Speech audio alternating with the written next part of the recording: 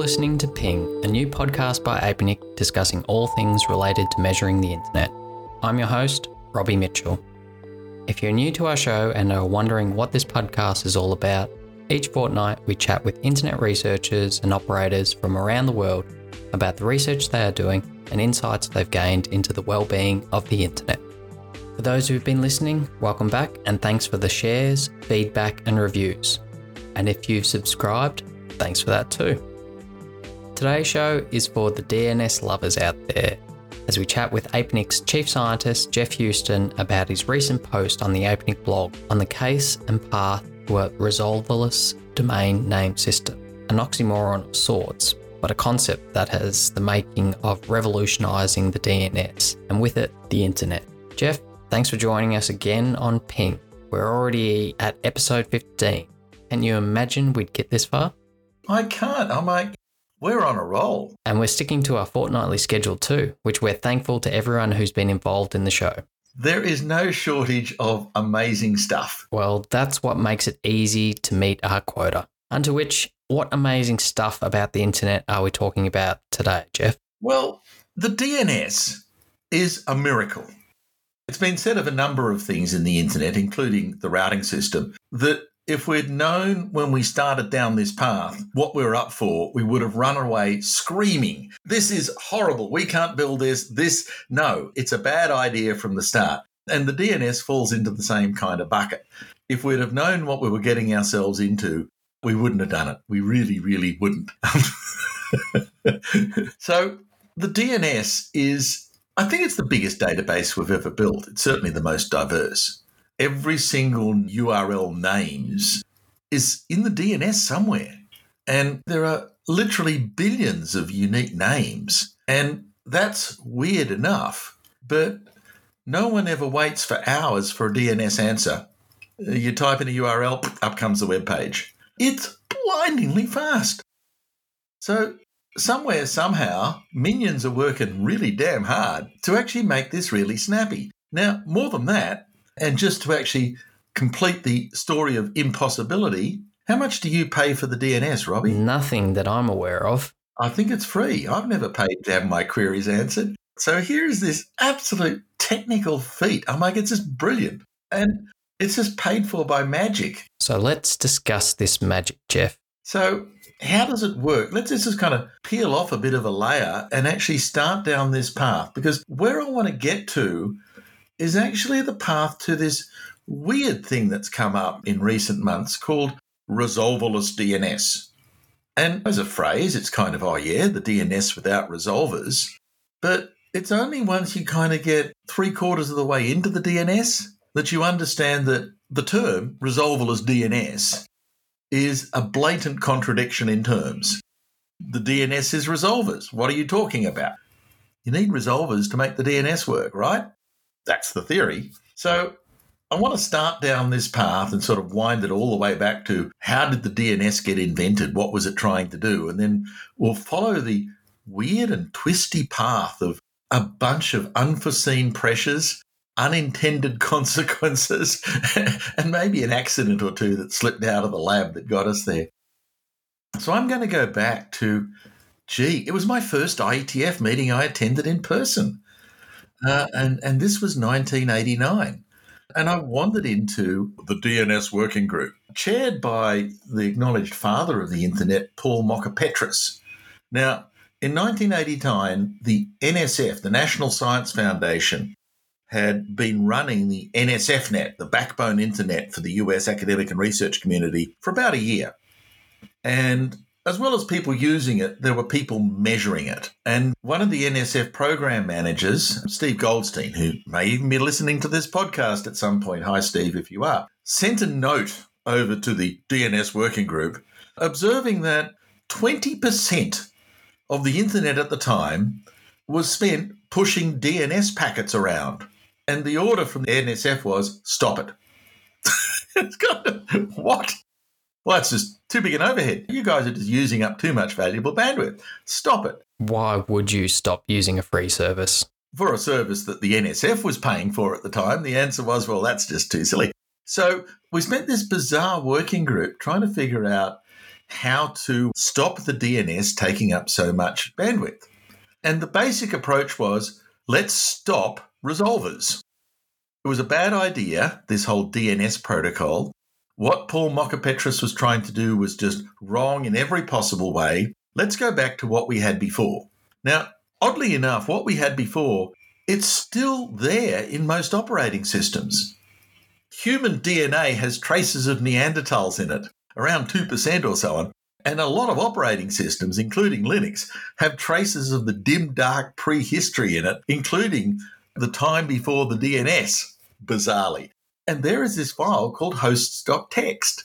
And when you look at it, it's a very simple file. It's a list of names, host names, DNS names, and IP addresses. And when nothing else works, in theory, your local DNS resolver looks up host.txt and says, aha, the answer. So if you don't want to do the DNS with resolvers, you can go back to doing host.txt, can't you? Now, even in 1989, it was a pretty big internet. And so what we were discussing in a working group, seriously discussing, which, in retrospect is pretty weird, how cheap it would be to every week press out about 10,000 CDs. And on these CDs, remember CDs? We would put a copy of host.txt and mail it out, yes, the US Postal Service, mail out this CD to every single computer that ran a DNS service, and the problem would be solved. The NSF would be given back 20% of its bandwidth. We'd shut down all the resolvers and the internet would be saved. Surely he was joking. I must admit, it did take me a little bit of time to understand, because I was very new to it, that this is an impossible ask. I'm just going to spend an hour breezing around with silly concepts because it ain't going to happen ever. Okay, so the DNS is wedded to the idea of resolvers. Can you explain why this is, Jeff, for those of us not privy to the inner workings of the DNS? I'll try and sort of verbally explain the model here of what happens, because there are three types of resolvers that assist you in answering DNS questions. I'm an application running on my mobile phone, whatever, and I want to go to www.apnic.net. Problem is, I haven't been there before, and I don't know its IP address. And I can't just put a domain name in IP packets. The underlying forwarding system needs an IP address. So I need to translate that name, www.apnic.net, to an IP address. Now, host.txt doesn't exist anymore. Sad news. The CD stopped coming. So instead, I have this little helper routine sitting inside the operating system on my machine. And my application does a call. It's a very simple call. It's called getHostByName normally. What's the IP address of www.apnic.net? And that invokes a resolver, a sort of a little library of functions on my machine. And it's been given the task, resolve www.apnic.net. Now, the issue is my application doesn't know the address. And interestingly enough, if my stub resolver has never been asked this before either, it has no idea. But when my machine booted, when it connected to a network, the network, my ISP normally, had given it a few things. It had given it some IP addresses. Thank you very much, ISP. But it had also given it the IP addresses of recursive resolvers, usually two, that the ISP runs. Now, these resolvers are brilliant because my stub resolver can send it a question, what's the IP address of www.apnic.net? And it will wait, not too long normally, and back will come an answer. 1.2.3.4, whatever. Brilliant. Now, how did my ISP, its recursive resolvers, know that? And the answer is, well, it didn't. What do you mean by that, Jeff? The recursive resolver is the workhorse. What it has to do is to find the machine that has the answer. Let's break this down a bit because it's important. www. Remember that dot. apnic.net. And what we never say, but it's implied, is a final dot. So over on the rightmost, the last name I just said, net dot, that's the top level domain. And when a recursive resolver kind of comes into existence and starts to contemplate its navel or whatever it likes to do, the first thing it does is it asks the root servers, because that's been statically configured, hey, refresh me. Who are the servers who know all the top-level domains? And back comes an answer. Now, the recursive resolver has a cache, a sort of a stored memory, and it remembers this. So it now knows who can answer questions about the root zone. So when I'm asked after www.apnic.net, it finds a root server address. It just picks one. I'd say at random, but it's not like that. It tries to keep track of who's closest. So it picks what it generally thinks is the fastest one and goes, hey, root server, www.apnic.net. Now, the root server doesn't know about APNIC. Sad to say, we're not that important. But it does know .NET. It does know who serves .NET. So it sends back what it calls a referral. And it says, look, no point asking me, I'm ignorant, but you're asking about www.apnic.net. You probably should ask one of these servers, list some servers, who are authoritative for .NET. Aha, says your recursive resolver. I'm just hip now. I'm going to ask one of them. So it asks one of these servers for .NET, some gtld-server.net, an IP address, because that's all provided from the root. And it says, hey, .NET server, where can I get an answer for www.apnic.net? And the .NET server says, no point asking me, I don't know. But in my zone file is a delegation to a thing called apnic.net. And here are the servers. Ooh, getting warm. So my recursive resolver then asks a third question to the server who knows about apnic.net. It says, hey, apnic.net server, what's the IP address of www? And an answer came therefore. Now, if you think about this, we've sent in one question to this recursive resolver, and it had to do 3 questions to find an answer. And if that was the way the DNS worked, we don't live that long. Continents drift faster in geology. This is slow. But as I said before, there are caches that when a recursive resolver gets an answer, it remembers. It never asks the same question twice if it doesn't have to. So if you're not the first person to ask about .NET, the recursive resolver is simply going to use the cached answer. So it's probably not going to ask who are the servers to .NET. It probably knew. It's a big domain. It might have almost known about APNIC as well, and it might have even known about www.apnic. So if someone's been there before me in the last day or so, or whatever the time to live is in the cache, it will go, look, no problem, here's the answer. And that's the way the DNS is fast. The resolvers, which are key to this, the resolvers store the information and reuse it as much as possible. So caching makes everything sing and dance. And so that's one of the reasons why the DNS is a miracle, because caches are miraculous. Okay, so as you've illustrated, resolvers are super important to the magic of the DNS. So how is it that no one pays for this magic? As many folk have said, there's no such thing as a free lunch. Somebody has to pay. I pay money to my ISP, my internet service provider. And the deal is my internet service provider looks after my packets, thank you very much, and looks after my DNS queries, thank you very, very much.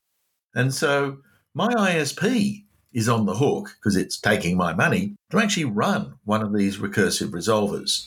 That's how most of this kind of works implicitly, that almost everyone, by almost about 3/4 of the world users, use their ISP-provided recursive resolver, and this is all wonderful. You said 3/4. So what about the other quarter? What are they using? Oh, well, let's talk about this. Did you select your ISP because of the quality of its DNS resolver? You're shaking your head going, no, Robbie. No, it was a matter of price and speed. You and the billion or so other users out there, we didn't check, we didn't look. And oddly enough, we never look.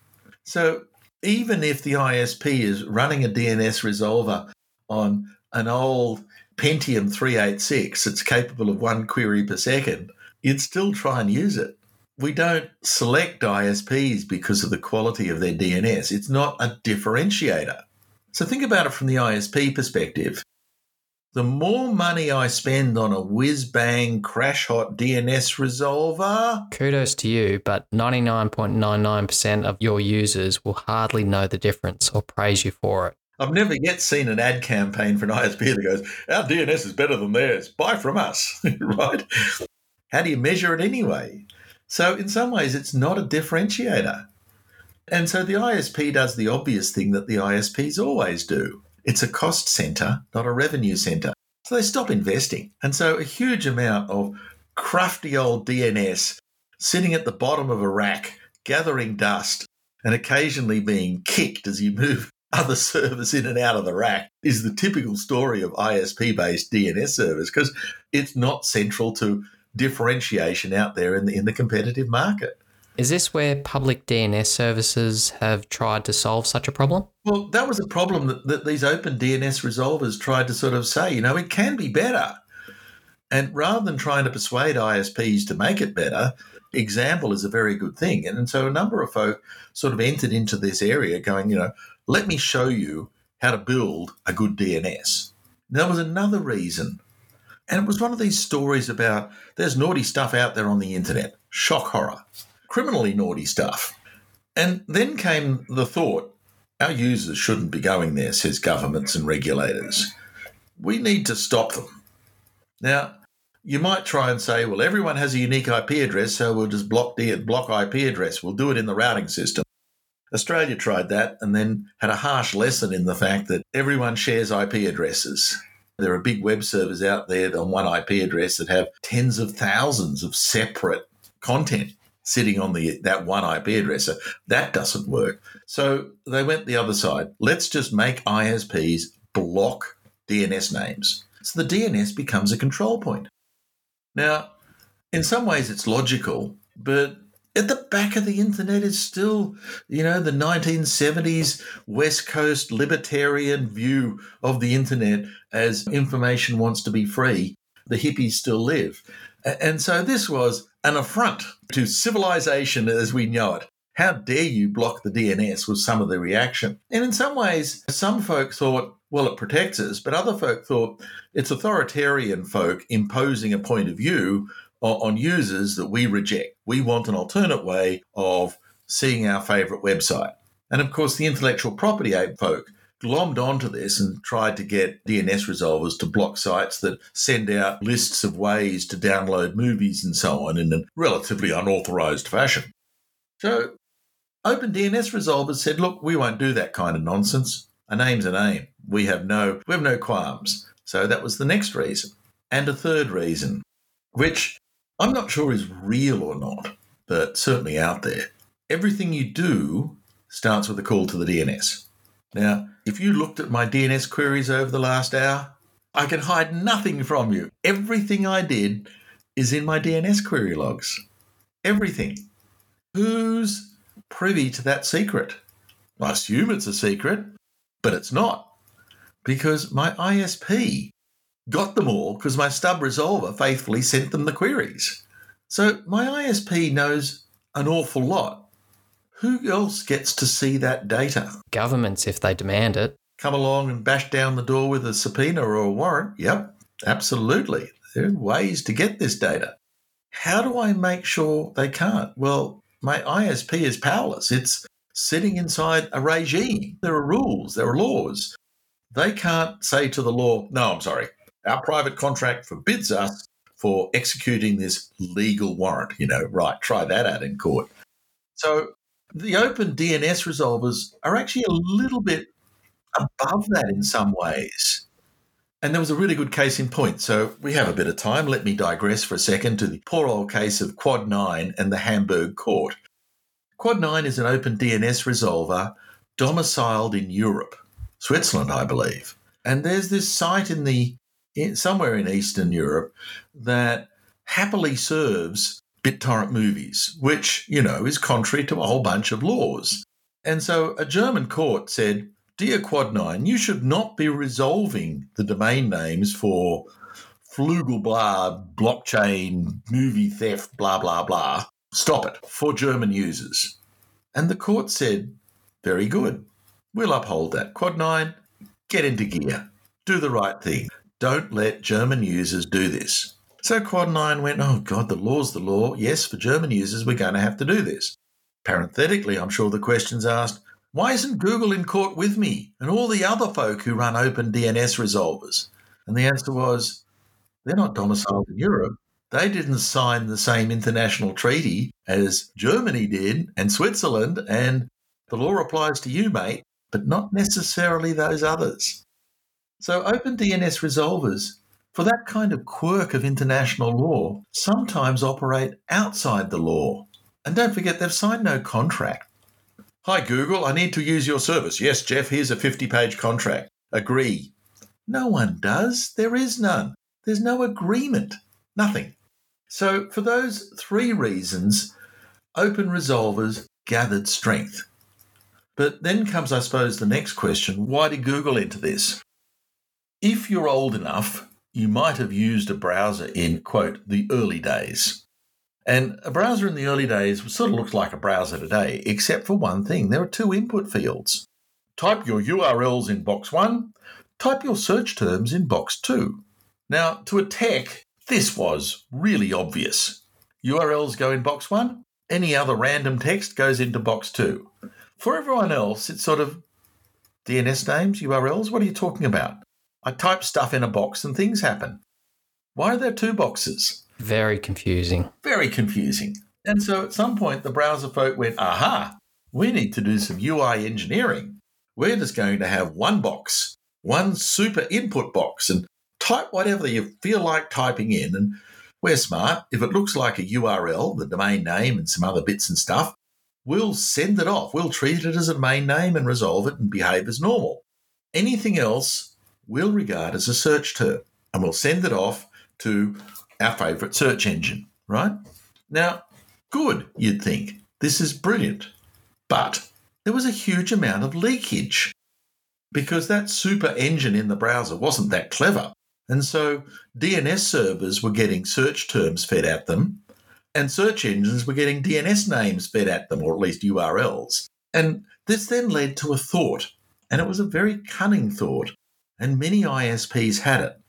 Users don't pay extra to use the DNS, so the DNS is indeed a cost center. How can I make money out of the DNS? Well, you could invent new answers, but that's kind of against the spirit of the DNS. Everyone else has got this IP address, but I'm giving you a special one because someone else has paid me 10 cents to deliver this special answer just to you, right? That's not a business model that's going to work, except in one case. What if the answer is that name doesn't exist? Whoa. So I'm not redirecting from a valid. I'm redirecting from the dawning chasm of DNS names that don't exist. What if I substitute in there the IP address of a search engine? And what if the search engine pays me a referral fee? Even a fraction of a cent would be a lot of money at the end of the day for a big ISP. Whoa, dollar signs, flash, flash, flash. What are you doing? Well, at one level up, you're actually implicitly turning the DNS into a search engine because all the names that don't exist actually become search engine tips because on your browser goes, I see you were looking for Flögelblots. Maybe you should buy Flögelbläser and some other search engine result. And this is great for everyone except Google. Now, Google's really dominant in search. More than 90% of folk. Bing hardly made a dent in Google's numbers. It's big. And so when some other person puts their fingernail on Google's property, hey, you're talking search, that's ours, you've awoken the beast. And the beast is angry because advertising revenue is based on search and advertising revenue is Google revenue. That's all there is. And so if you touch search, you touch Google. And this whole idea that the DNS was going to become the new search engine, Google were horrified. Got to stop this. But how? Via their browser? Yes, they have a browser. It's called Chrome. But you can't do it at the browser level. So Google did, I think, the one response, which was actually incredibly clever. Hats off to them. We're going to lead by example. We're going to build an open resolver that's better than any other resolver out there, even your ISPs. Lightning fast. Going to have points of presence everywhere. It's going to use the entire Google infrastructure, and it's never, ever going to lie. If there's no such domain, we will tell you. That's the truth. If there's even a law against using it, no, we will tell you what's in the DNS because that's the truth. What you do with it is your problem, not Google's problem. So this DNS service was big. How could they do it? Well, anyone else who ran an open resolver did so with voluntary effort. They were just nice people. And they always ran into success disasters. Because if 10 more people started using it tomorrow, they had to find some more money to build some more machinery, or the service would get worse and worse, yeah? So you're in this success disaster mode. Your business plan doesn't match the good work you're doing. But in Google's case, what was funding the Google DNS engine was everyone using Google search, because this was kind of a risk avoidance strategy. Stop the DNS becoming a search engine. Yay. Spend as much money as necessary. Why not? Why do I do that? Because if we don't, our search business is going to be in desperate straits. So act now, stop the rot. So they did. And up comes a massively big DNS service, an open resolver. 25% of the world's users have Google somewhere in their lists. No marketing, no ad campaign. Oh, apart from one in Turkey, and Google actually didn't do it anyway. In response to some pretty severe filtering going on in the country, there was graffiti going, just send your browser to 8.8.8.8 and it'll all work, which was true at the time for a short period of time. But yeah, 25%. That's quite an achievement, Jeff, because users need to actually configure their routers and devices to use Google's service, because they are hard-coded to use their ISP's DNS service. So for 25% of internet users to be able to go into their router and device settings and change it to 8.8.8.8 is a massive achievement. So true, so true. You kind of think if 25% is as good as it'll ever get. Because I don't know about you, but I find changing the defaults on my smartphone, I find even turning it off and on sometimes a challenge. No one touches it. So yeah, this is an incredible achievement. Interesting. So Google has a business case to be the best DNS resolver on the planet. And, they spent a lot of money and it's a great service. Hats off to them. And they've made a whole bunch of undertakings that they really, really don't keep the data. So whoever turns up at the door with a warrant, the answer is, fine, search away. There's nothing here. We don't retain stuff. There's no logs, nothing. So in some ways, it's one of the better ones and works to an ethos that actually is a respecter of personal privacy, bizarrely. Bizarre because Google's business is surveillance, but they don't use the DNS to do it. So, okay, let's go back a bit to where we are. An awful lot of people are now using open resolvers, aren't they? They're not in the ISP. You have to traverse the internet to get to them. Traverse the internet. That's a secure place. I'm like, it starts with your Wi-Fi and just gets worse, right? Yep. Particularly the DNS, which is not the most secure of protocols because it wasn't designed to be, was it? Rather, it's been bolted on ad hoc. Well, this is where we're getting to about trying to add security to DNS because it's an open protocol. You don't know who you're talking to. You don't know who answers you. You don't know where your queries go, and you have no idea why you get answers. Everyone abuses the DNS because once you start these packets traversing the internet, they're fair game. Now, we were prepared to say, oh, well, it's a problem. Join the list of problems. It's number 52. Keep going down. There are many problems at the internet until the Snowden papers. Because the Snowden papers kind of observed that a couple of US agencies had become addicted to looking at the DNS because it is a real-time trace of everything.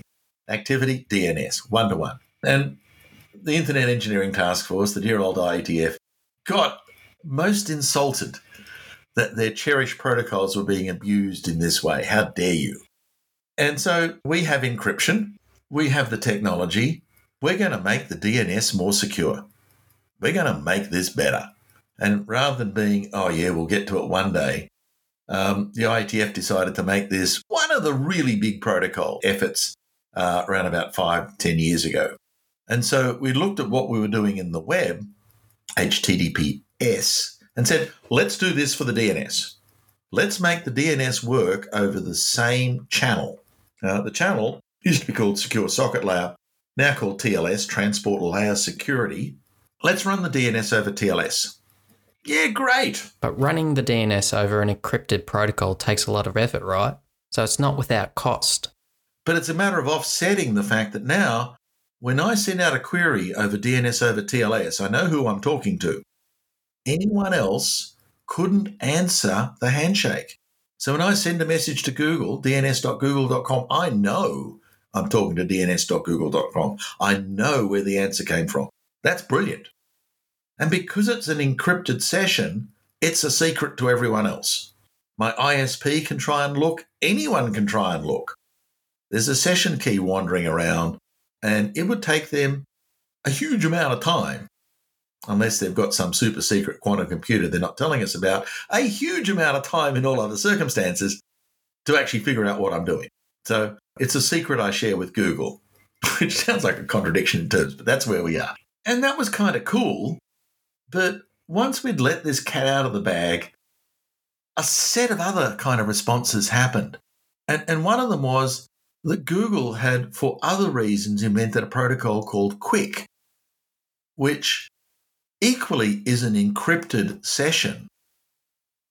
But with TLS, this is encryption over TCP, and the TCP parameters are in the clear.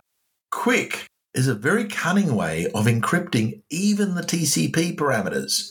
So what comes out is just raw UDP and everything else is encrypted. Everything. It also supports multiple sessions, so you can thread a number of things inside the one logical session. So QUIC is pretty cool, pretty sexy. So both of these look super viable, right? They stop onlookers. You know who you're talking to. This is excellent. No one else can see you. And because we're talking stub to recursive resolver, you don't just make a connection for every query and tear it down. Again, you'd be there for years. You make a connection and you leave it open. Won't that consume packets? Not on a packet switch network. I keep the session state, you keep the session state, and we just send packets occasionally. And if I do another little trick, like TCP fast open, we store a state. As long as you keep it stored, I can send you a, hi, I'm going to resume this session, and here's the first question. So I can take all that overhead and smear it across a million queries, and it's no worse than UDP. Fantastic. But we didn't stop there. We went to DNS over HTTPS. That's the HTTP protocol over TLS or over QUIC, depending on whether you're using HTTP2 or HTTP3. So it's just a tiny bit of packaging that puts some HTTP wrapper around the DNS query and answer. You think, well, that's completely stupid. Why would you ever think that that's a step forward? Paul Vixie said in one of his presentations a couple of years back, DNS over HTTPS is a political solution to a political problem. If you really wanted to hide yourself, go use a VPN. Putting the DNS queries over HTTP PS does nothing. I mean, you might as well do DNS over TLS or QUIC, you know. HTTPS adds nothing, says Vixie. And in some ways he's right, but in other ways he's not. So the first thing about DNS over HTTPS is it looks like the web. It's over port 443. Even QUIC uses UDP port 443. So you've got to do a fair amount of traffic analysis to figure out there was DNS there. It's buried deeply down. It's camouflaged. But, you know, when your adversary is a computer, camouflage takes on a new meaning. So I would actually say it's not very good camouflage. You're using green paint rather than bright red paint. Yeah, okay. You know, you can still spot things. But there's one other thing inside the HTTP protocol of late, and that's a thing called server push. These days, you know, almost every web page comes with a style sheet and a whole bunch of images. And when I send you the original page, I know you're going to ask for the style sheet. I know you're going to ask for these images. I know. Why should I wait? Just push it. You're right. Just push it. And so in HTTP2, there was a preemptive, look, you're going to ask for this. So, look, I'm a nice person. Have the style sheet. Have these images. Have all this other stuff because I've got some idle bandwidth and I know you're going to ask for it. So life will be faster. Now, it's not a one-sided favour, because if I'm an application writer, I am after every millisecond I can scrounge. I want it to be snappier than my competitors. I want this to be in your face, blindingly fast. And so it's in my interests to push as much as I can at you so that when you need it, it's just there. It's not even an option. You got it. So server push is making it good for you, the client. No, making it good for me. We're all happy. So when HTTP3 comes along, server push is there. So server push pushes HTTP objects. Quick revision question. Were you paying attention? What is the DNS over HTTPS? It's an object, a HTTP object. Yay! So I can push it. So here's a web page and it's got some style sheets and some URLs, and I'm going to push them. And by the way, inside those URLs are a few DNS queries. Look, I'm a nice person. I'm just trying to make life faster for you. Here's the answer to those DNS questions, because I'm just trying to make life better. No resolvers, you didn't ask, no delays, nothing. No leaking of metadata. I'm just giving you the answer. I'm going straight to the chase. Sounds brilliant, Jeff, but what's stopping a site pushing the DNS answer of another site? The answer is, whoa, maybe this is a really bad idea. Maybe Paul Vixie was right. Maybe this whole, DNS over HTTPS solves the problem. It's kind of, I don't want that problem solved. If you're making it fast, but you're not making it better, you're actually making it worse. Bad fast, and that's a bad combination. So can we use DNSSEC in this case? And why haven't we implemented it yet? Yep, absolutely. Because in DNSSEC, here's this digital signature attached to a DNS answer. And the DNS signature has a sort of a magic property that if you can validate it, if you can create a thread of interlocking bits of crypto, which are really hard to fake, takes you zillions of years, leading all the way up to a bit of information you have, which is the public key of the root zone, that key signing key. If I can create an interlocking set of signatures for the piece of data I've just given you, then when you unravel that and actually validate the answer, you know a few things that are really amazingly good. It's genuine. No one's lying. If I could create a digitally signed thing about google.com and it validates, it's the truth. There are dates inside those signatures. If I'm outside the date range, don't believe it. So I know it's current. And lastly, it's complete. I'm not withholding anything. This is the truth, the whole truth, and nothing but the truth. So if I can somehow send you both an unsolicited answer to a question that I think you might ask, and I send you, because we're trying to avoid using resolvers, all of those other bits of DNS information that allow you to validate that answer, then all of a sudden, this looks pretty rock solid. Because with DNSSEC, it doesn't matter who told you it. It only matters that you can validate it. Happily, some clever folk in the IETF have been there before you and asked this very question. How can I make this validation process faster? And there is a little quoted, little used, and currently unimplemented RFC. Yes, there are a lot of unimplemented RFCs. And this one, 7901, says, for validation, I know what questions you're going to ask. I know the series of questions that builds the chain of interlocking crypto all the way back to the root. I could recite them, but no one has the patience here. So why don't I just send you a collection of answers? I send you all of the information you need as a chained response and whack it in as an adjunct to the answer I originally gave you. Now, interestingly, this is starting to look a lot like TLS. When you do a TLS handshake, it just sends you all the crypto you need to validate, the certificate that you're being presented with. With DNSSEC chained response, the DNS is sending you all that answer. Now, why haven't we implemented this? Well, a couple of reasons, but one of the big things is these chained responses can get super massive. And if we're talking DNS over UDP and you're talking super massive answers, life gets pretty bad pretty quickly. We've got to fragment the answer if we're stupid enough to use UDP. Well, that doesn't work too well. Certainly doesn't work over V6. Oh, well, I'll truncate it and send it over TCP. Yes, but truncating it and restarting TCP is 2 more round trips. That's time.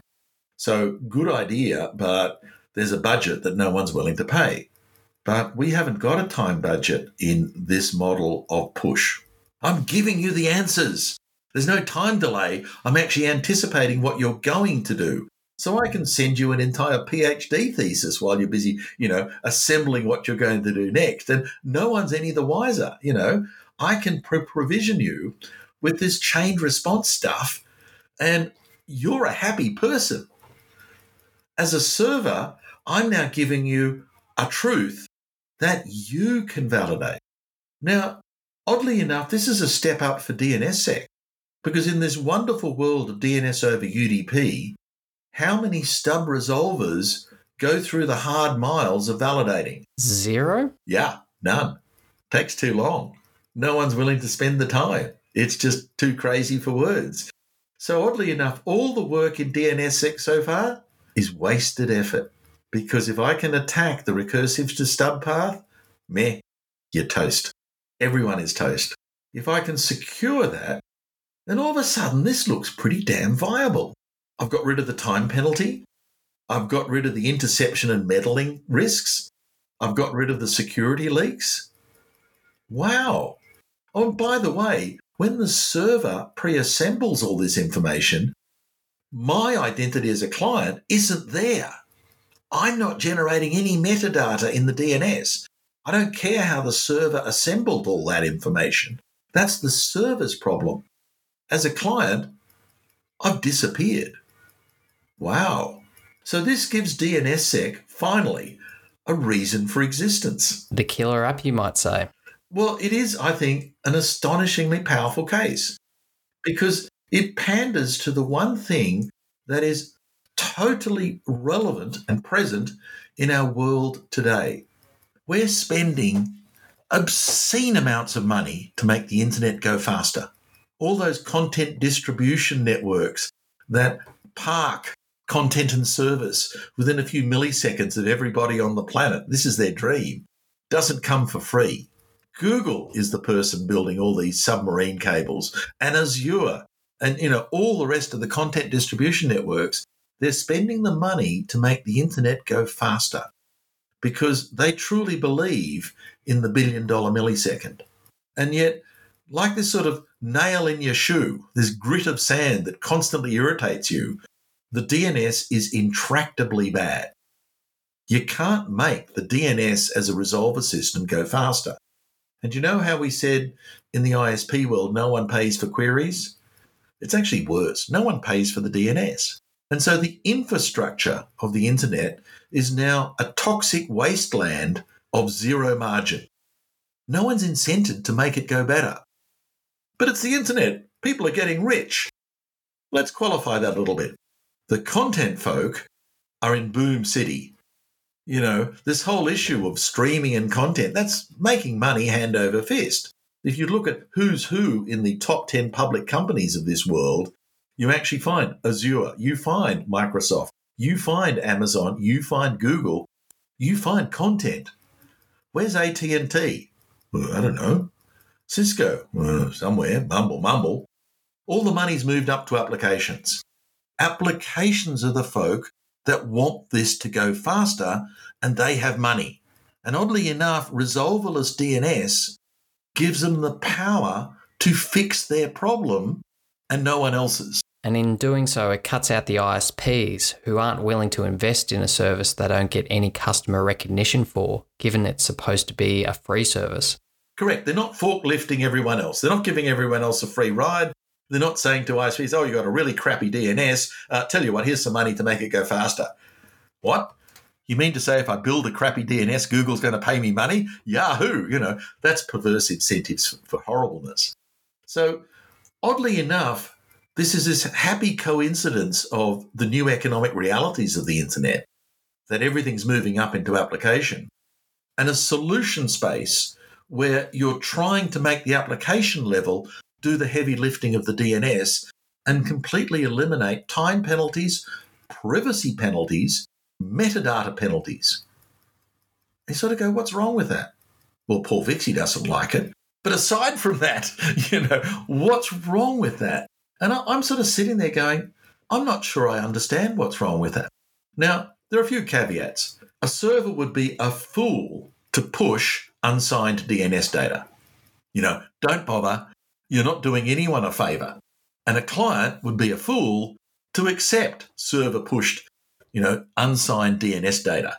That's just the path to hell on a freeway. There's no good answers. But if you're signed, wow, all of a sudden DNSSEC is viable, validation is viable, the whole kit is viable, and the client is doing the validation, not the recursive resolver.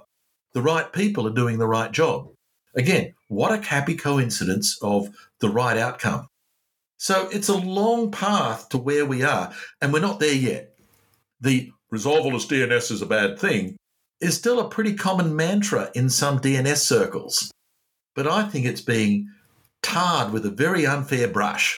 I think it's the gut reaction of, you really haven't thought this through, because if we combine that with DNSSEC, this would be a whole lot better than where we are today, because we can make a whole bunch of things that are irking us, where we're saying to the DNS world, hey, spend money, make it better. And the DNS world's going, money? Money? What's money? I haven't got any. Make it better without money? Yeah, right. Whereas this way, it's kind of saying to the application level, look, there's a way to drive around these problems. You can fix your own problems and provide incentives to sign domain names in the process. Let's do this. Oh, but the resolvers will melt. Well, oddly enough, you're relieving resolver load. The more the server pushes, the more you're actually offloading stuff into a much lower intensity. So this stuff starts to look astonishingly interesting. It looks like an evolutionary path forward. And if that's not enough to excite everyone, well, all I can say is it excites me. I'm just there. I want it tomorrow. I want it today, damn it. That's an interesting word you use, evolutionary. This might be a topic for a future podcast, but is this another step towards your famous catch cry of a death of transit and making IP redundant even? Well, I'm sure there are many places in marketing where the mantra is the most effective form of marketing is to anticipate every need before it's even known. And, my local supermarket practices that every day of the week.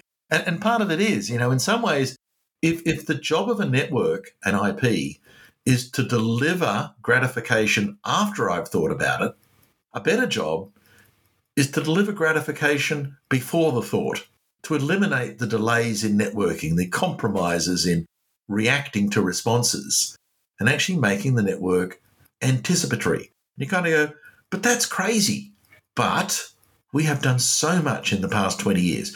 Supercomputers are now so cheap, a fraction of my finger. We produce billions of these things from the factories. My car has 150 microprocessors. You're going to go, well, that's taken an awful lot of compute power. That's our job. That's what we build. Well, it'll take a lot of memory. Well, again, that's our job. That's what we build. Have you thought about the bandwidth? We're building terabits cable systems. This is insane. We're practicing abundance like we've never believed. And you're telling me, oh, no, we don't like abundance. I'm sorry. But we can anticipate if we had the capacity. And oddly enough, that's getting easy. We have the capacity. So, yeah, what's this networking stuff anyway? Is that some throwback to, the 2020s when we thought we needed to react to people? Hell, we just anticipate these days and no one even sees there's a network at work because it happens before the thought, not after. Gee, that's scary. Cognitive networking doesn't seem to be far a step from automation, but let's leave that for another show. Jeff, this has been really enlightening. Like we said at the start, not many people know of the DNS, myself included, until I started working for APNIC. But as I've come to appreciate, as you probably did when you wandered into that IETF DNS working group all those years ago, it is truly a foundation of the internet that deserves the praise you and other proponents regularly give it, particularly given that it's a free service. Yeah, if we compile the 8 wonders of the modern world at some point in the vague future, I'd be awestruck if the DNS wasn't a prime member of that. Like I said, when you thought about it at the start, you'd never have built it. It just seemed so weird. But now that we've built it and we keep on evolving, it's kind of, wow, this stuff is better than we ever conceived. It's amazing. And that's just so cool. It's not funny. So it's been a pleasure to talk about it, Robbie. Absolutely. I'm sure many of our listeners would agree. To which, thanks to everyone who's made it this far. We hope you've enjoyed the show. If so, please subscribe, write a review, and tell your colleagues about it. If you'd like to learn more about this subject, do check out Jeff's post on the APNIC blog. We'll put a link to it in the description. Finally, if you've got a story or research to share, get in contact via email, ping@apnic.net, or our APNIC social media channels. And be sure to check out the APNIC website for all your resource and community needs. Until next time.